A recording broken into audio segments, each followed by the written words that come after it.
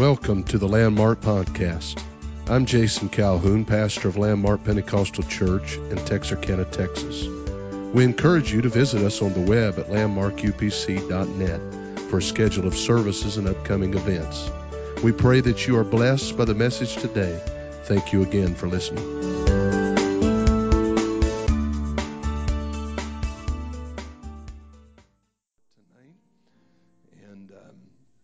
I've been feeling a little direction here that I don't feel as though I will conclude everything that I'm feeling in my heart tonight.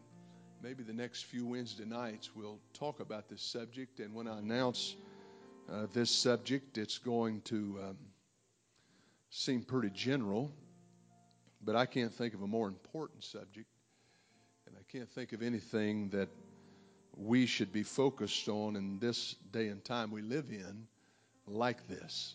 And so I want you to keep that in mind as we look in the Word of the Lord to St. John chapter 15. St. John chapter 15. And we'll just begin there with the first verse and go down through verse 8. In the next few weeks we might use other text as a jumping off place, but tonight I want to use this text, but we'll continue with this theme. Verse 1, I am the true vine, and my Father is the husbandman. Every branch in me that beareth not fruit, he taketh away, and every branch that beareth fruit, he purgeth it, that it may bring forth more fruit. Now ye are clean through the word which I have spoken unto you. Abide in me, and I in you, as the branch cannot bear fruit of itself, except it abide in the vine. No more can ye, except ye abide in me. I am the vine, ye are the branches. He that abideth in me, and I in him, the same bringeth forth much fruit. For without me ye can do nothing. If a man abide not in me, he is cast forth as a branch, and is withered, and men gather them and cast them into the fire, and they are burned. If ye abide in me, and my words abide in you, ye shall ask what ye will, and it shall be done unto you. Herein is my Father glorified, that ye bear much fruit. So shall ye be my disciples.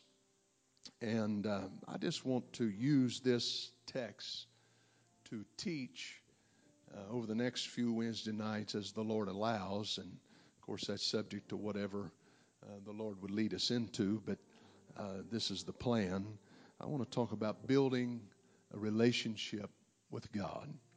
Building a relationship with God. And I know that corresponds a little bit with the last series, if you will, that I taught about deepening your walk with God.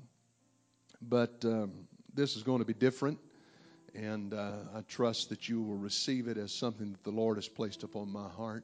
Tonight I'm going to kind of talk about some foundational things, and then hopefully in the future we're going to talk about a relationship with God and how it is an advantage to you personally.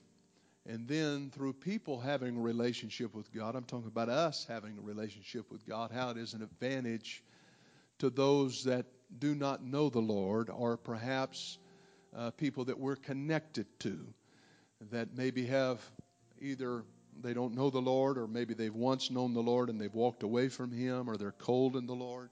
But through a person that is connected and has a relationship with God, it's a benefit and blessing to them to know and be connected with someone that knows the Lord. Amen? And many of us are here tonight because there were people in our world that knew how to pray, that knew how to touch God, that knew how to carry a burden, that were sensitive enough to the voice of God to listen to Him speak and relay it on to us. And I'm thankful for that. And I don't believe that that needs to stop now. I believe it needs to continue. And so people that are around you, if you have a relationship with the Lord like you need to, they're going to be impacted by it. and it's going to be a blessing to their life. And so with that, I've got many other things I want to say, but let's just pray that the Lord's blessing be upon this lesson tonight. Jesus, we thank you so much for the very privilege that we have of being in your house, feeling your presence, able to worship you, God, knowing, Lord, and having a revelation of this wonderful and beautiful truth. And I thank you, God, for this night. I pray that you would bless these people. Help us to receive from the Word of God and be strengthened by it, challenged by it. In Jesus' name, amen. Thank you for standing. You may be seated.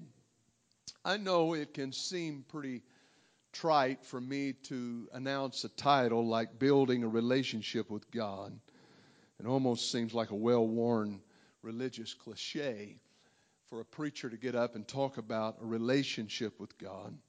However, as I've already stated, I could not think of anything that is more important to us as individuals than to have a relationship with God. I cannot think of anything as a church than for the members of that church, the vast majority of the people of that assembly, to have a real relationship with God. A relationship with God is something that is discussed often. It's talked about and referred to by people, and most of us that have lived for the Lord and served God and been around the church, we've heard the testimonies of people that really had a close relationship with the Lord, and we've admired that. And we've gleaned from their example and been blessed by that relationship that they had with the Lord. And perhaps there's somebody, when we talk about a real relationship with God, that comes to mind. There's somebody that stands out to you. Maybe it was their prayer life. Maybe it was their ability to tap into the things of the Spirit. Maybe they were used in the gifts of the Spirit, whatever it may be. But it was indicators that they had a relationship with God.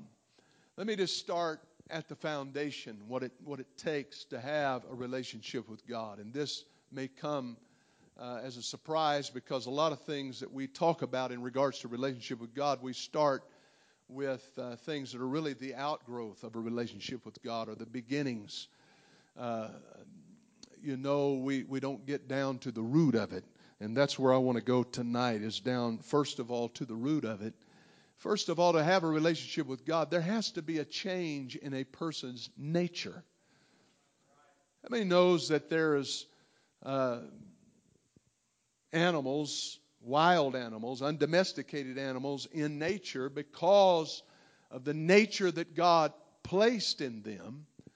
It's impossible to really have a relationship with them. We all have and known of people that have had things as far as pets and dogs, maybe a cat or some other animal that was domesticated, and you could have somewhat of a relationship with. And it is amazing to see what people have been able to train, say, a dog to do.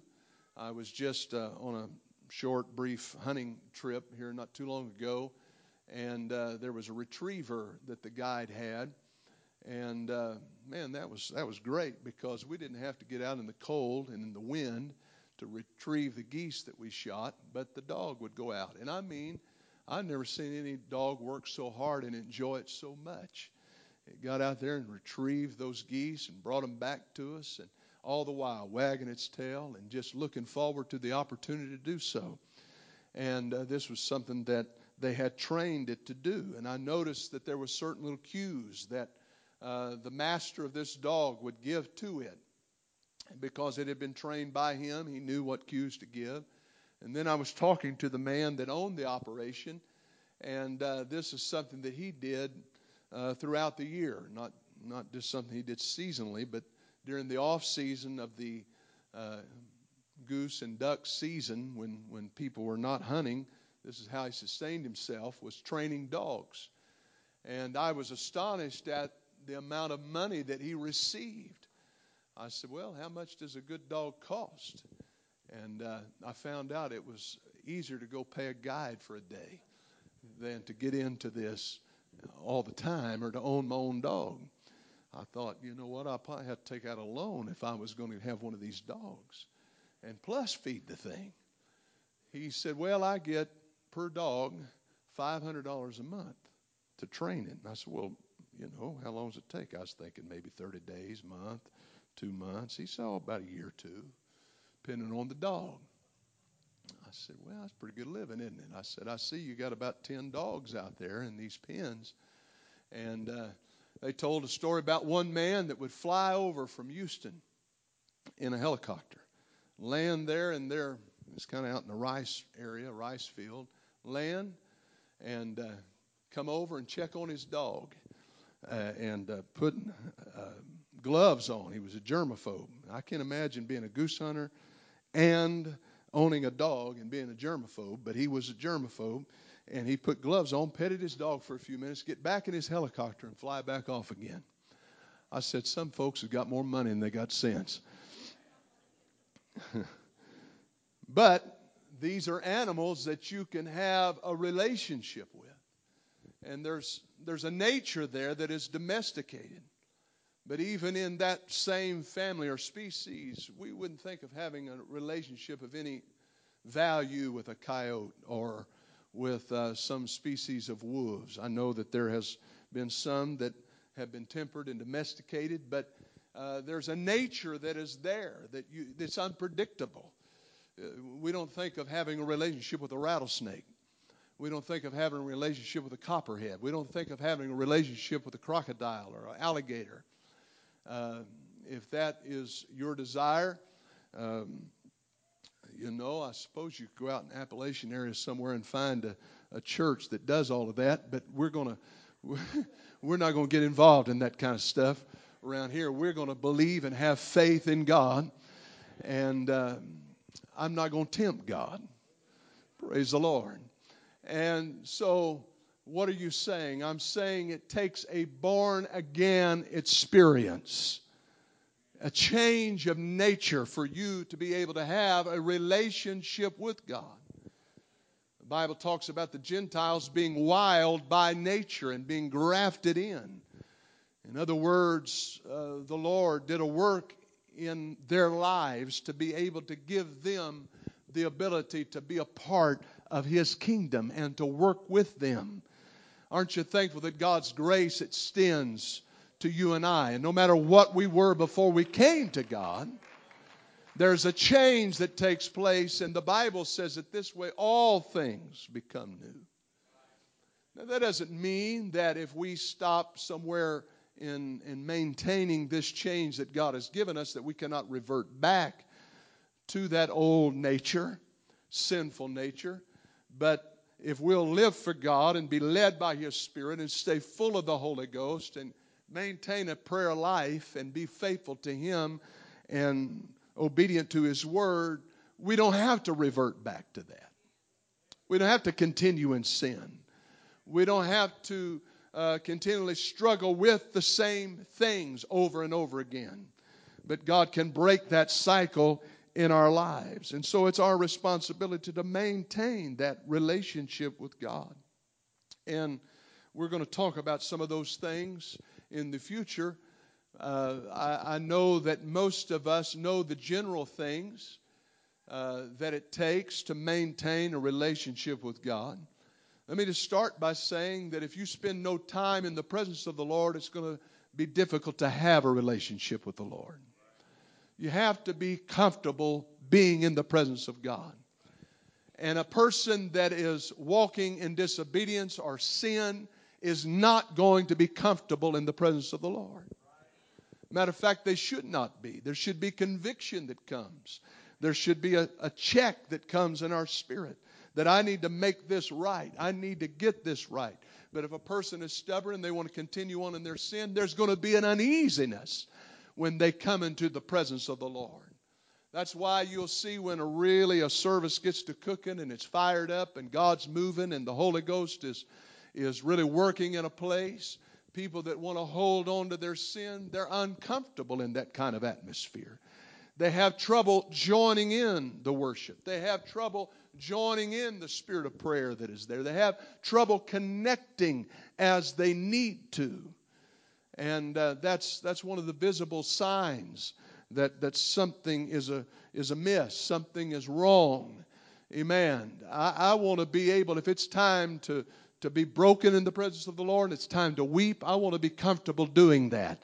If it's time to worship and to shout, then I want to be comfortable doing that. I don't want it to be strange to me. I don't want to look like I don't know what's going on, or I'm unable to get involved in what is taking place. But God, help me to be able to get in the vein of whatever you're doing and however you're moving. And it's not always the same. However God moves here tonight, He can move in a different way Sunday morning. And from Sunday morning to Sunday night, we see how that God moves in different ways and ministers in different ways. And so it's our job to stay open and stay sensitive to and maintain that relationship with God. Any healthy relationship requires work. Hello, all you married folks. It requires work. Amen. And I don't mean work in a bad way. I don't mean work in a negative sense. What I am saying is there's going to have to be some diligence involved. There's going to have to be some effort put into it, investment made, sacrifices even made. But you don't see it necessarily as a sacrifice when you love that individual. You don't always try to measure it out. If you're always one of those that says, you know what, here's my list. I do these things, you do these things over here, and you got your column, I got my column, and I'm keeping score. That's not much of a relationship. Hello? Amen. But a relationship comes out of a person having a love and a respect for that other individual that says, you know what, I willingly do these things, and I do it because I have a love and a respect for this person, and I want to give myself in these areas to them to prove that love. And, it just comes natural. It just comes natural. You want to spend time with that individual. I'm always amused by couples when they're, I guess you'd say, courting or dating, whatever you want to say. When they're courting, there's not a lot of encouragement to get them to call one another or to communicate. You don't have to have a pep rally to get them on the phone with one another.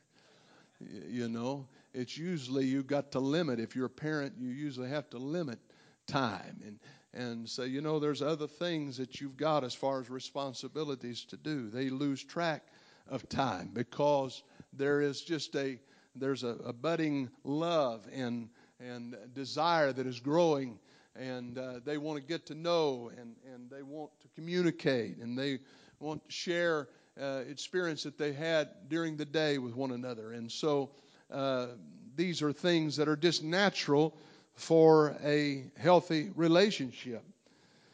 And then there are signs that a relationship is unhealthy or it's in trouble. And I want to talk about some of those things, not as in a condemning way, but in a way to challenge us so that we will recognize them. You understand what I'm saying? We need to be able to recognize those things. Symptoms that are arising in our lives, we need to be able to recognize them and say, you know what, this is signs that I'm coming down with a condition here that is going to affect me spiritually. The first thing sort of coalesces with what I've talked about thus far, and that is the first sign in an unhealthy relationship with God is apathetic attitude towards worship. An apathetic attitude towards worship.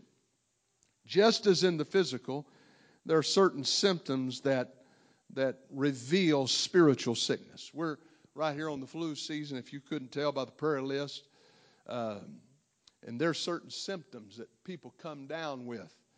And nowadays, you don't always have to go to the doctor. You can, they got all of these self-diagnosed online deals. You can go on there and you can just about get your own prescription anymore. I mean, you can go on there and find out just by reading the symptoms what you got, and doctor.com or whatever it is, and fever and sore throat and body aches and pains and all of this kind of thing. Well, people pretty much surmise that this time of year and with others around getting it, that this might be the symptoms of the flu.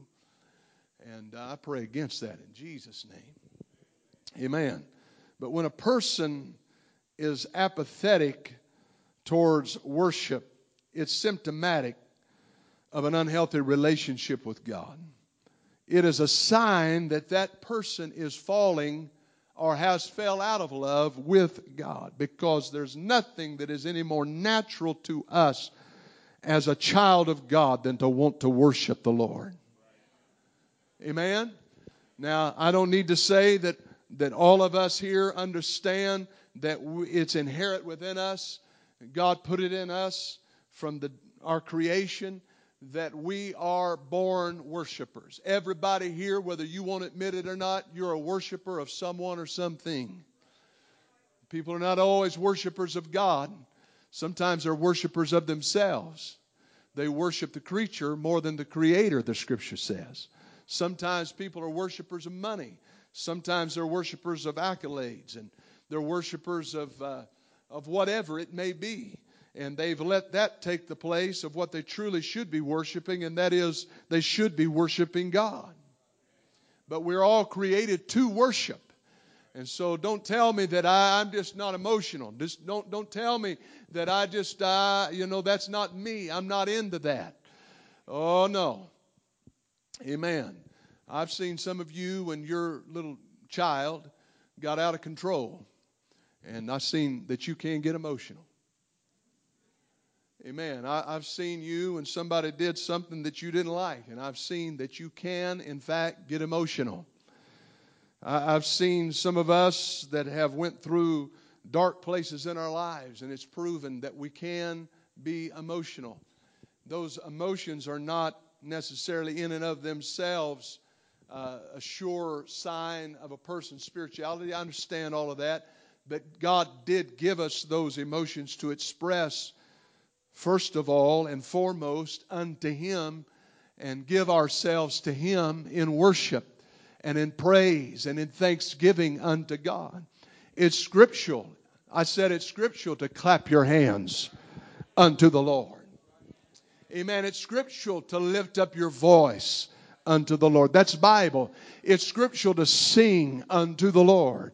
It's scriptural to leap for, I'm too emotional for that, Pastor, to leap for joy. That is scriptural.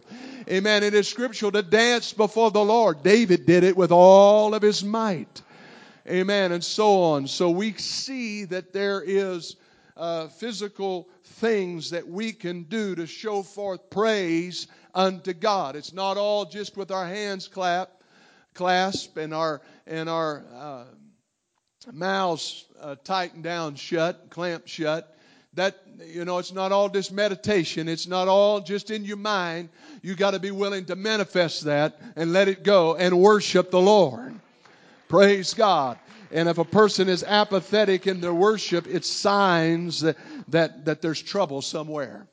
If they can't get into worship, that's signs that there's trouble somewhere.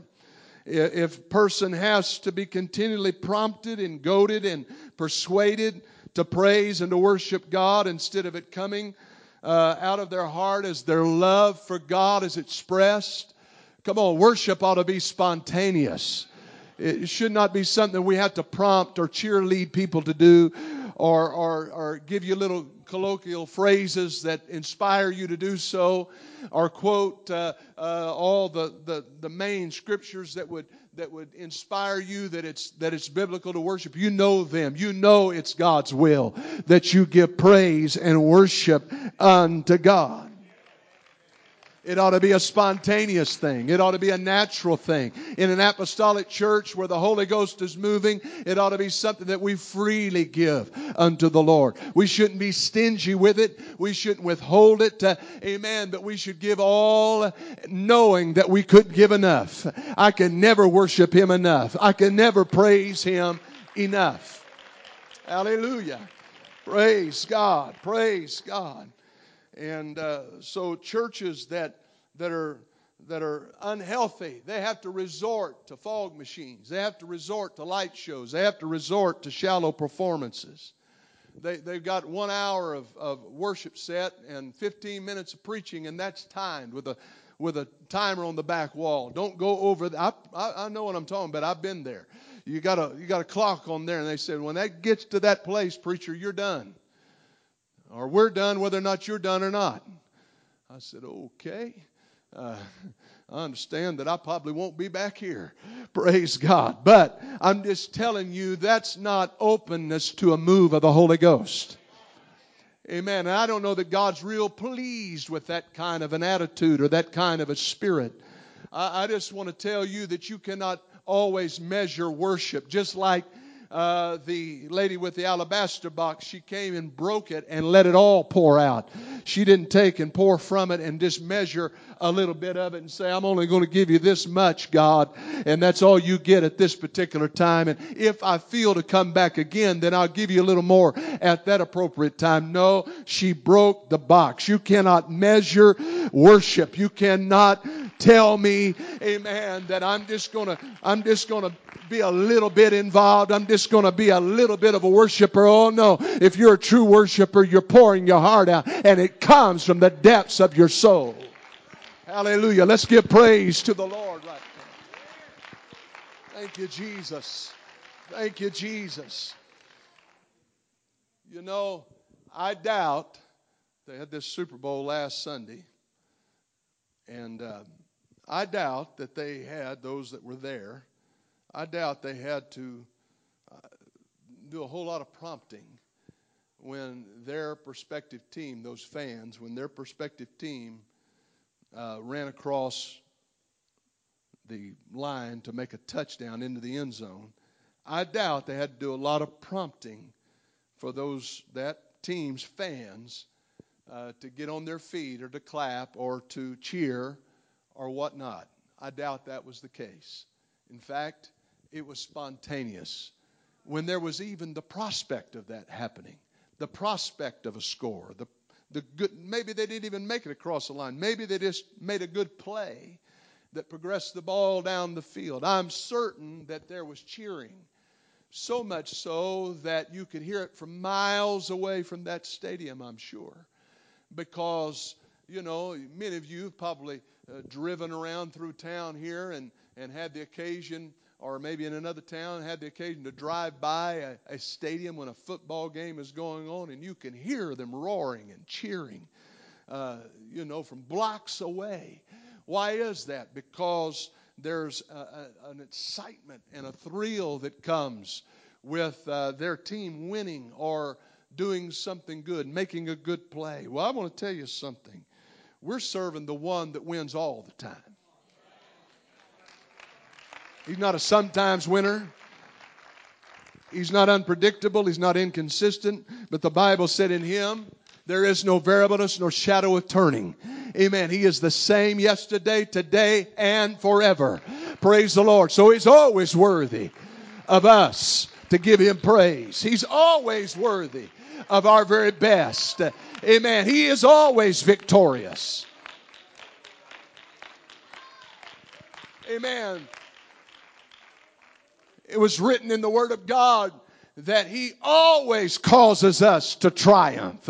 Amen. Therefore, we give Him praise. Therefore, we worship Him. Amen. And if you can't get excited about Jesus, amen, there's something wrong. There's something terrible going on. There's something askew in your life. That's just the way it is. Amen.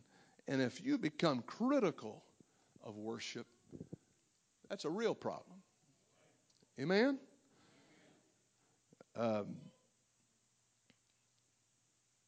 Michael David's wife. David is bringing the Ark of the Covenant, which is typical of the presence of the Lord, to the city of Jerusalem, which was a lifelong dream, really, for him. He's excited, obviously.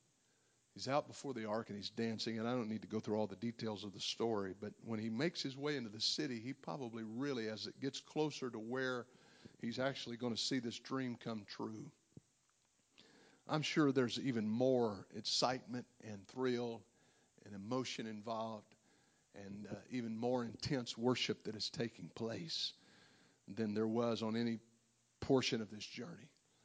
You know, the closer you get to victory, the closer you get to where the breakthrough is. You ever seen it in an altar? You ever seen it in a person's life when they're worshiping the Lord and they feel that breakthrough, they feel that unction of God's Spirit, they feel that touch of the Lord that they've been looking for, and that confirmation that God is working, and suddenly it seems like it intensifies. Well, I'm certain that's the way it was with David. And when she looked through the window, she should have been out there on the streets with David, is where she should have been.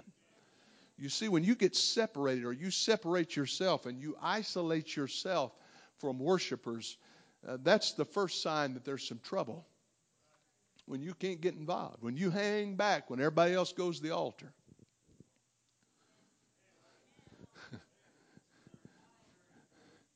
When you hang back and you do all kinds of things people can to divert themselves from needing what they need to do is pray, and what they need to do is get involved in the service, but they'll hang back and they'll visit with somebody else, or they'll go out to the restroom five times and they'll do something else. They dig around the purse, they'll balance their checkbook, they get on and check their phone for the 20th time in church. Do all those kinds of things because they're trying to divert their attention from what they really should be focused on, and that is getting in contact with God. She was looking down through the window. She was a spectator. There's always a danger in being a spectator and not being involved and a participator in worship. Amen. You remember when you was a new convert, I mean, right out of the chute. You came to church. You were looking forward to the opportunity to get involved in the worship. You was not skeptical. You didn't come to church and have to have everything just perfect and right. They didn't have to sing your favorite song. The preacher didn't have to get on your so-called candy stick. Nobody had to do the right thing to get you prompted to worship God. You didn't have to have somebody that could turn your crank, per se. But you just come to church with the idea that, you know what, I'm just thankful to be here. I'm thankful that I've been included in the kingdom. I'm thankful that He saved me. He washed me. I've been cleansed in His blood. Amen. You came to church. You didn't worry about what anybody else said, thought, whether or not they liked it or didn't like it. You were there to worship God and give praise to the Lord. Amen. You were looking for the chance. You were looking for the opportunity to give praise unto the Lord. Amen. Praise God. Praise God. Amen. This easy to sing, easy to worship, easy to rejoice, easy to get in tune with the Spirit of God. Participator. Involvement. You know what? Sometimes you've got to get this flesh by the nape of the neck and be the one that takes control of the situation and says, I'm going to make myself get involved. I'm going to make myself be a participator. I'm not going to hold back. I'm not going to withhold. I'm not going to withdraw. Because that is the thing that the devil always wants people to do when discouragement comes. And if you isolate yourself, it won't be long until you'll become bitter. Because then you start justifying things. Well, this is why. This is how come. Amen. And you isolate yourself from the altar, and you will not survive very long. You drift away from the altar. This is where your moorings are. You're in danger when you drift away from the altar. You got to stay connected to the altar. And the Scripture says this. Well, we talked in our verses about the vine and the branch being connected to the vine and it bearing much fruit. through staying connected, staying in contact with, keeping things healthy and maintained there. The Bible says of Michal that she never bore a child. She was barren from that time on. There's a lot of speculation about that, but the fact is that she was not fruitful. She was not showing forth the blessings that she could have enjoyed and experienced in life, because you cannot be blessed and be bitter at the same time. You cannot be a critiquer and an analyzer of things and be blessed. Amen. You'll be disconnected. You'll be distracted. You'll be unable to receive what you need to receive. And in every service, God has something for us. It's our job to stay connected. There's things flowing. There's things happening in the spirit realm that are not seen with these physical eyes. They're not able to be discerned with physical senses. But there's things happening in the spirit in every church service, right here tonight, that God wants to disseminate to the body of Christ. And the only way that we can receive it is to be connected to it. So don't allow there to be some kind of a block in the flow and a hindrance to the flow and a distraction there. Worship in churches are revival churches. They're life-giving churches. Worshiping churches have folks receiving the Holy Ghost. Worshiping churches have folks being blessed and renewed in the Holy Ghost. So I don't know if I believe, I'm a word man. Well, you ain't much of a word man if you don't know how to worship God, because this book from cover to cover talks about worship. Amen. You're looking at a word man, and I can tell you what the Bible says about apostolic worship. It's not just something that we do if we feel like it. It's a responsibility that we have unto God. Hallelujah. Praise God. Let's give praise unto the Lord. You standing back and judging the situation is not an indication that you're spiritual. It's an indication that you are carnal. Because if you were spiritual, you'd know to get in the flow of what God's doing and worship right along with the rest of us. Hallelujah. Praise God. Praise God. And I want to clarify that I'm not saying these things or pointing out these symptoms to be critical or to be condemning. I'm doing it to challenge us to recognize them in ourselves and take evaluation in ourselves. You diagnose that flu, you can diagnose this. You get online, you diagnose, oh yeah, I got this going on, got that going on. Must be that I've got this or that. Amen. Well, I'm going to give you some symptoms here tonight. You diagnose yourself, or let the Word of God diagnose you. Second sign of an unhealthy relationship with God is that people get what I call the comparison syndrome. The comparison syndrome. When a person starts measuring their spirituality with another, it isn't a real healthy sign. First of all of us are at different spiritual levels. In a church that's of any size at all, there's different people at different places on their journey. And so what people tend to do when they get this syndrome is they tend to look around and find somebody that they are just a little bit better than in their minds. And they say, because I noticed some deficiency there, I'm doing a little bit better than that, so I must be okay. Well, you don't know all that's going on there. And that is not a proper way, according to the Scripture. It says when we compare ourselves with ourselves, we do not well, the Bible says. So it's not recommended.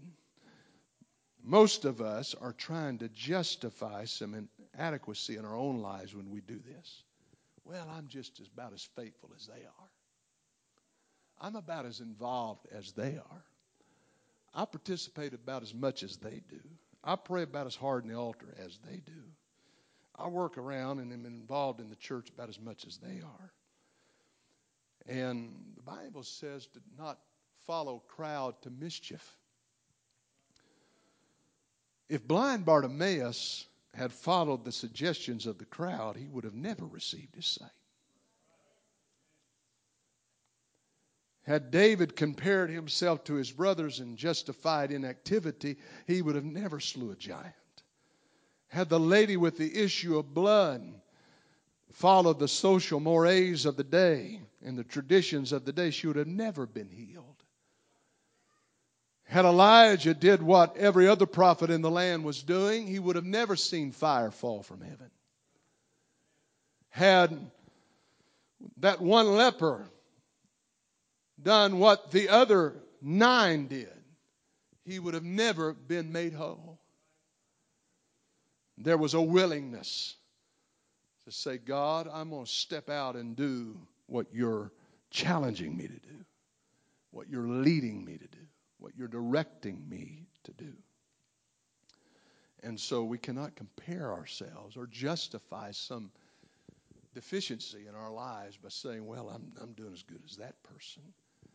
Or you hear about one little blind spot in a person's life and you throw out the baby with the bathwater because of some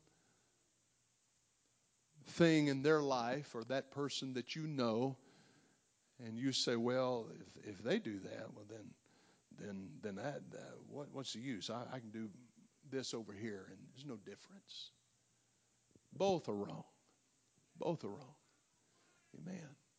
I don't look for loopholes. I don't compare myself with somebody else. This right here is the measuring line for all of us.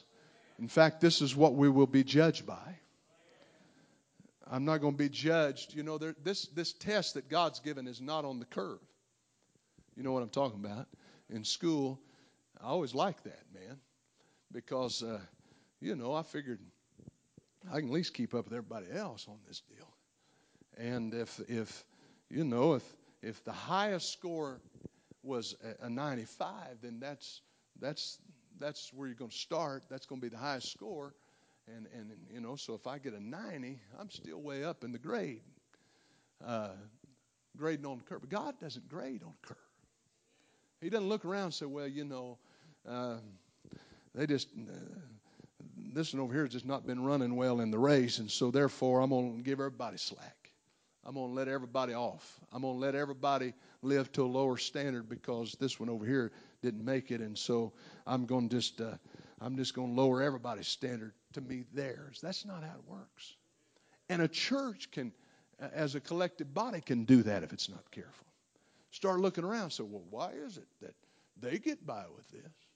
They get to do this. You know what? That's their business. I'm not here to judge them, and it's not their duty to judge anything here.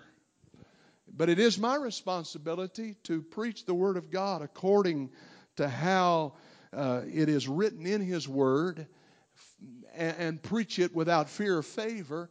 And whatever anybody else does is not my responsibility. This is the responsibility that God has called me to.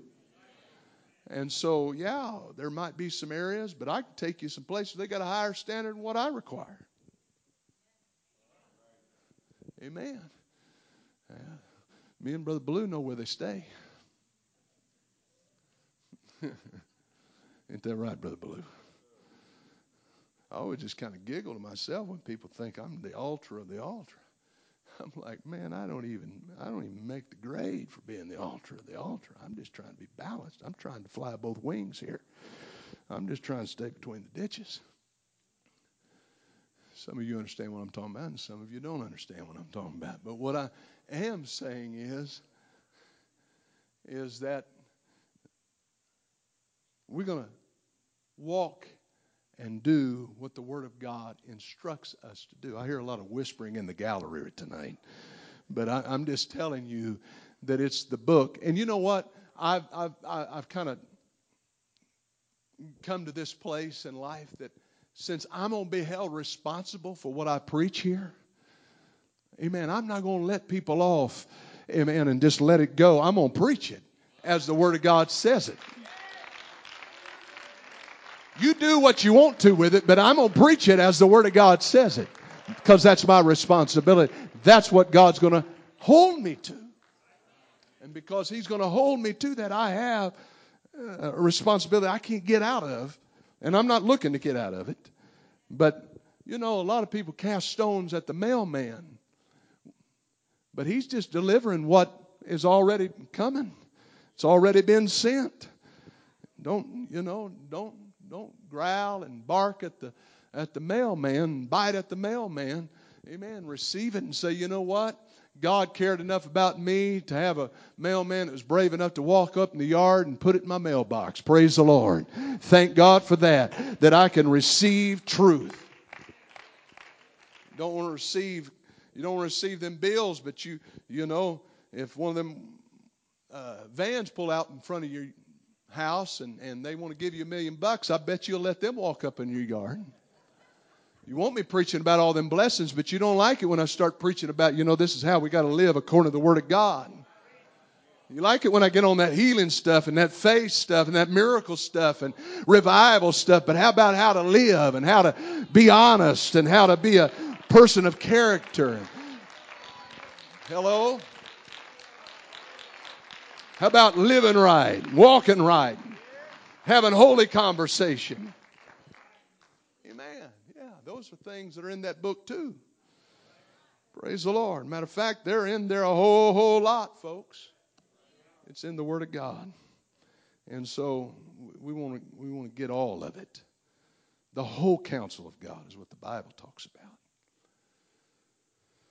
You know, it's important that we don't get into this comparing ourselves with ourselves.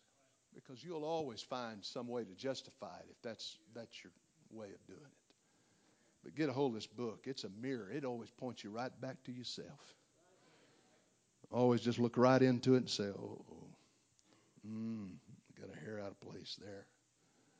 No, it's not a hair out of place. It's a spirit out of whack. Yeah. Then the third side of an unhealthy relationship is what I call remind me of the rules mentality.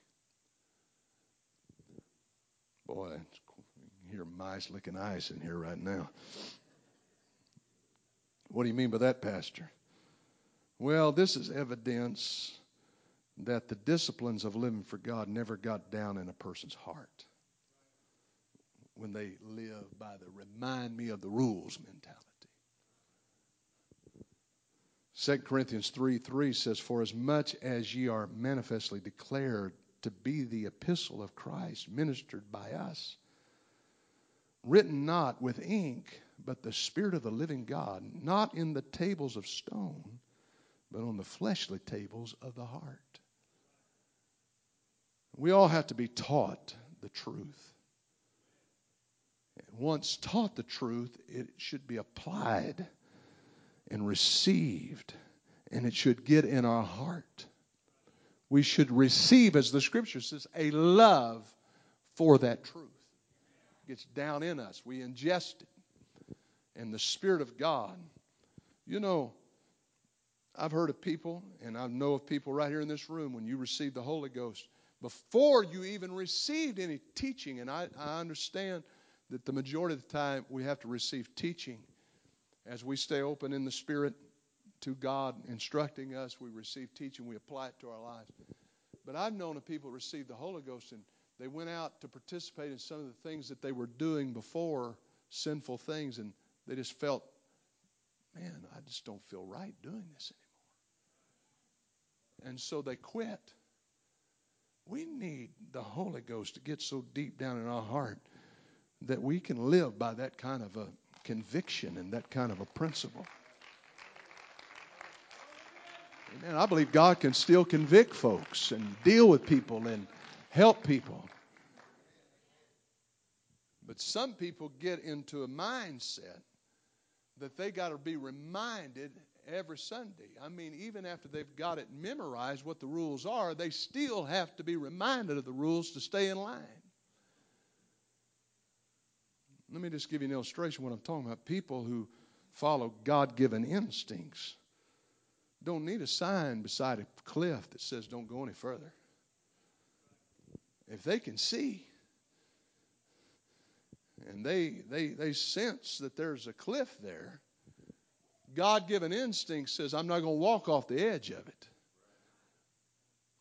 I mean, you wasted your money putting that sign right there or having to wave it in front of me when I walk up, because I got some God-given instincts that tells me it's going to be sure death if I keep on walking this way. I'm going to tell you, the preacher can't live beside you every day. And you've got to get a godly consciousness about you and a walk about you, that you've got some personal convictions of your own that says, you know what, I don't go there, I don't look at that, I don't entertain myself with that, I don't involve myself with those kind of people, I don't use that kind of language, I don't think those kind of thoughts, I don't involve myself with that kind of worldly atmosphere. And if you don't develop that, it's going to be really tough for you to walk with God. Amen? I don't need a flashing sign on a curvy road to tell me to slow down. If I can notice that it's curvy, I'm going to slow down because I know I'll lose control if I continue to speed up. Now, does that mean that the preacher, you got to clarify everything anymore, because somebody take this and run with it. And somebody hear it on the internet, and man, they'll just, nowadays everybody's got their phone. They can record that. Get him, boy. Get him there. And I get him nailed down. They take that 1 minute segment out and extract it out of the whole sermon and get whatever they want out of it. So get this, if you got all the before. That is,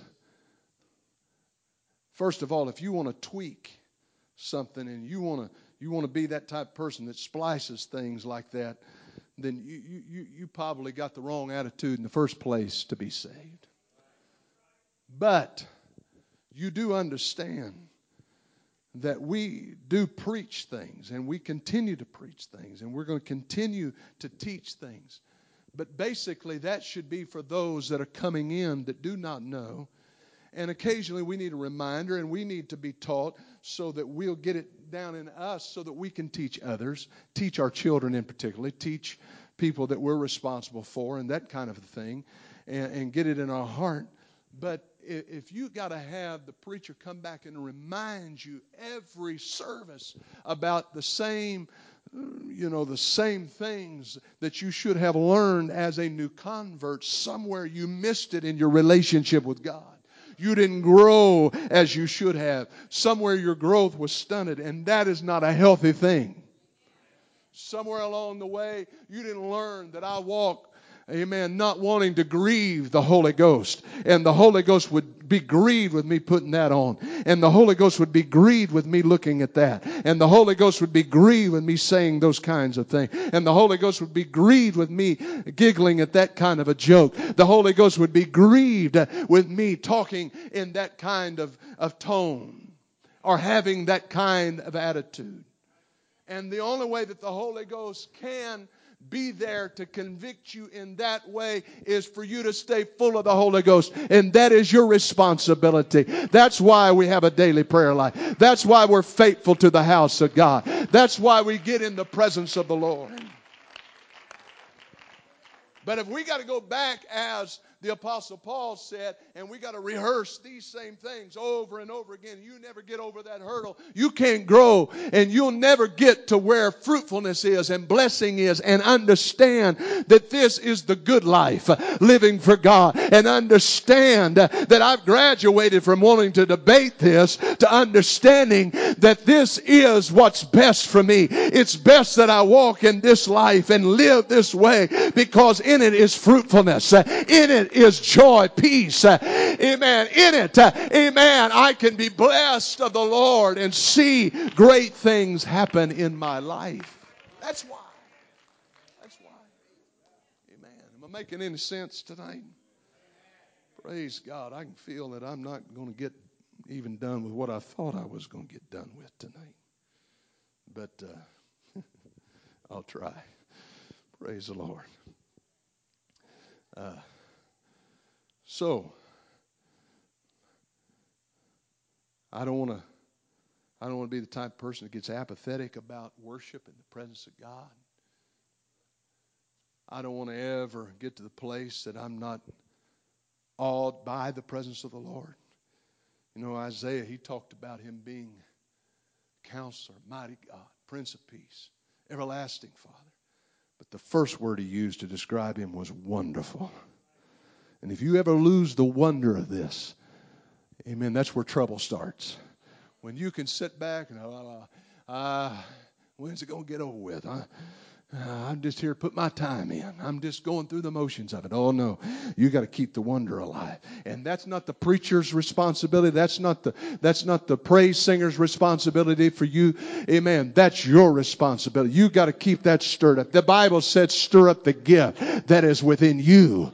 Praise the Lord. You got to get it stirred up. Every once in a while, you got to make yourself uncomfortable with some fasting. Every once in a while, you got to put in an extra hour of prayer to say, you know what, I'm trying to stir up a spiritual appetite where I can hear from God.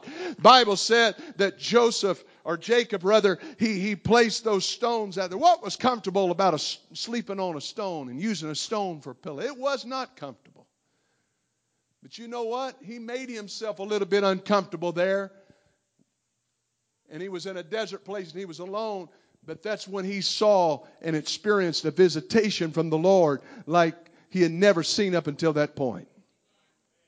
I'm just going to tell you, sometimes we got to make ourselves uncomfortable a little bit. That's why we've been talking about fasting. That's why we've been talking about putting in a little extra. That's why we've been talking about doing some things that are out of the norm. Worship, not just in the comfortable flow of what you've normally done. Prayer, not just in the comfortable flow of what you routinely do. But God, let me get myself to a place where I can hear from you and get a visitation from the Lord like I need.